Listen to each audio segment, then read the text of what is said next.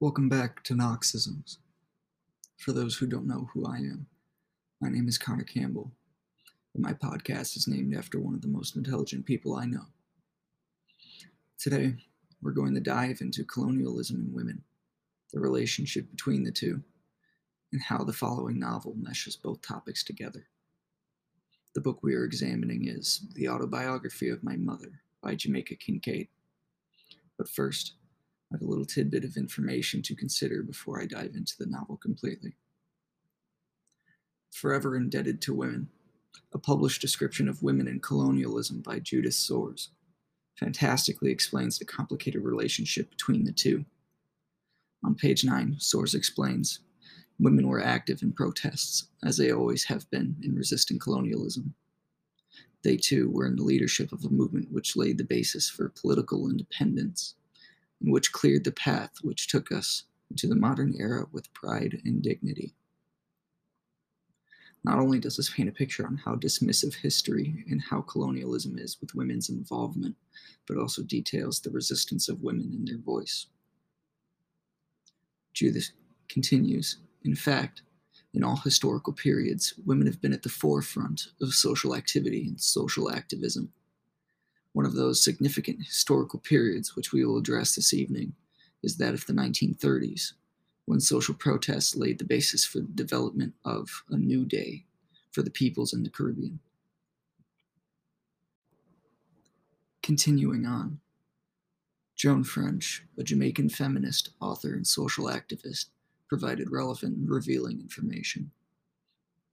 Soares writes, both black and white women appeared on the behalf of discontented people seeking leadership from among their own kind. Amy Bailey, a social activist and women's advocate of the early Women's Liberal Club. Her mission was to provide young women, black and white, and girls with the tools of empowerment so that they could build their self-confidence and self-respect, and be both self-sufficient and self-reliant in a society where blackness meant inferiority, womanhood devalued, and social disadvantages would spume. In the rest of the Caribbean, women were as active as ever, keeping the flames of social revolution in the period of 1937 to 1938 burning, so that both women and men could achieve the rights and freedoms embraced by modern societies, and that women could have equal rights as men. Marjorie Addingall Salvadon of Suffolk University published The Mysteries of Belonging, which helps link the last document's information with the novel.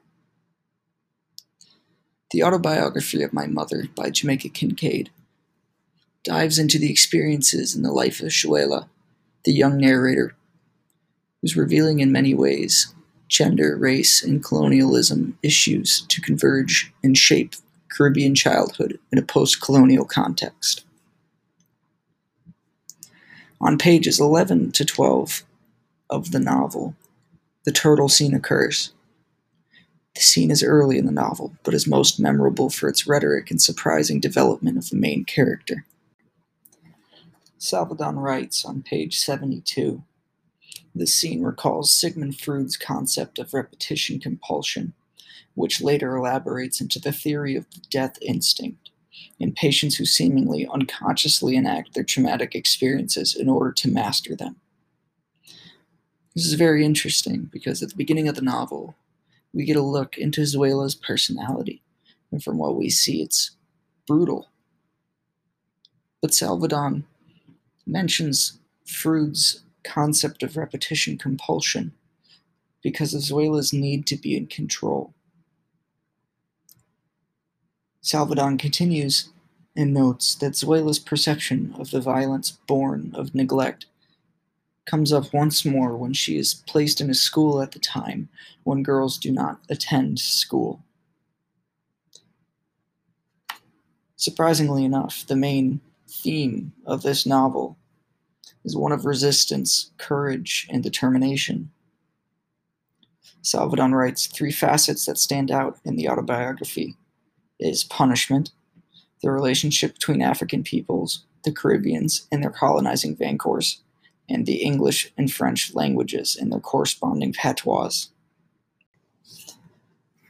While violence is prominent in the novel, it doesn't seem to be justified regardless of her necessity for control.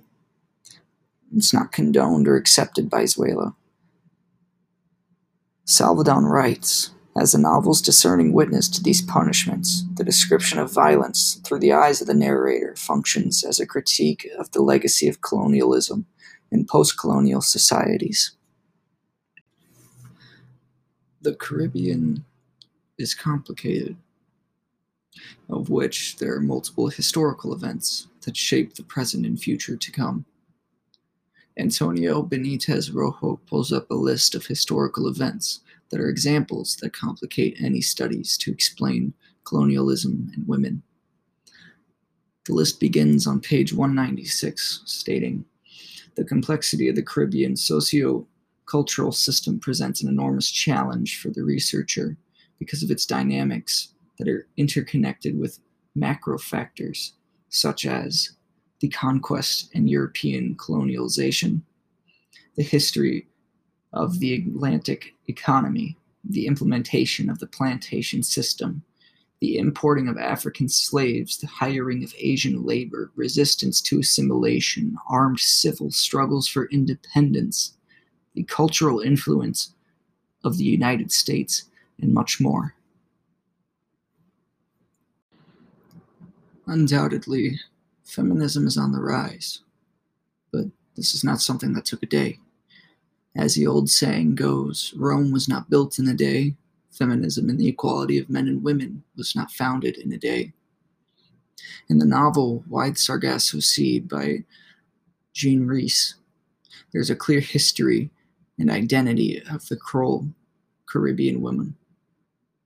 Joya Urazi explains in the document She Walked Away on page 263 that the post-colonial notion of imperial history as a master narrative of European dominance is a history that projects Eurocentric views of the West's superiority upon the colonized world, which misuses scientific and rational knowledge to back up its claims to be the repository of order and progress. The novel does not focus deeply on slavery, but more so the issue of gender, racial, and cultural difference in the Caribbean. The final document, which highlights the rocky relationship between colonialism and women in the Caribbean, is by Cicely Jones in the Department of Sociology at the University of Warwick. Jones explains how racial, ethnic, cultural, linguistic, economic, age, religion, sexual orientation, marital, fertility, citizenship, and residential status intersect and create problematic generalizations of African Caribbean women and their identities and experiences. For instance, restrictions on abortions in Northern Ireland and the Republic of Ireland place African Caribbean women in these societies in a differential situation to their sisters on the mainland.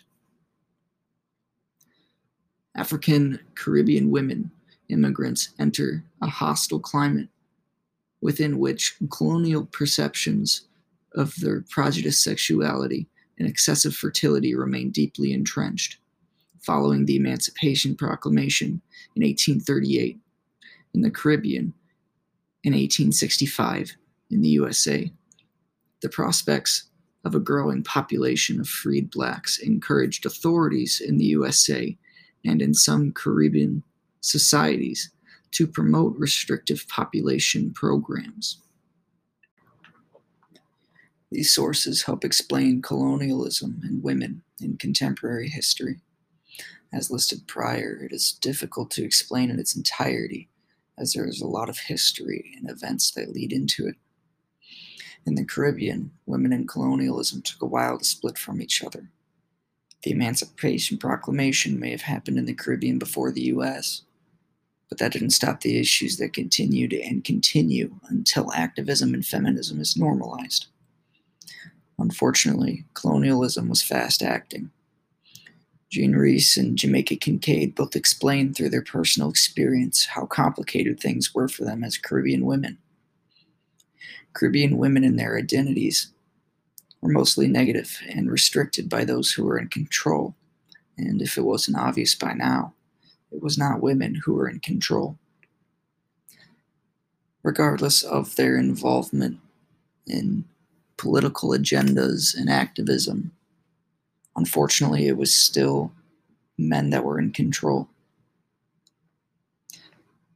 I hope that in the documents, novels, and passages that the relationship between colonialism and women in contemporary literature shows the importance of these novels. The restrictions of women in the Caribbean did not end when colonialism turned into the time we live in now. There are still stigmas and uneven status as a man and as a woman.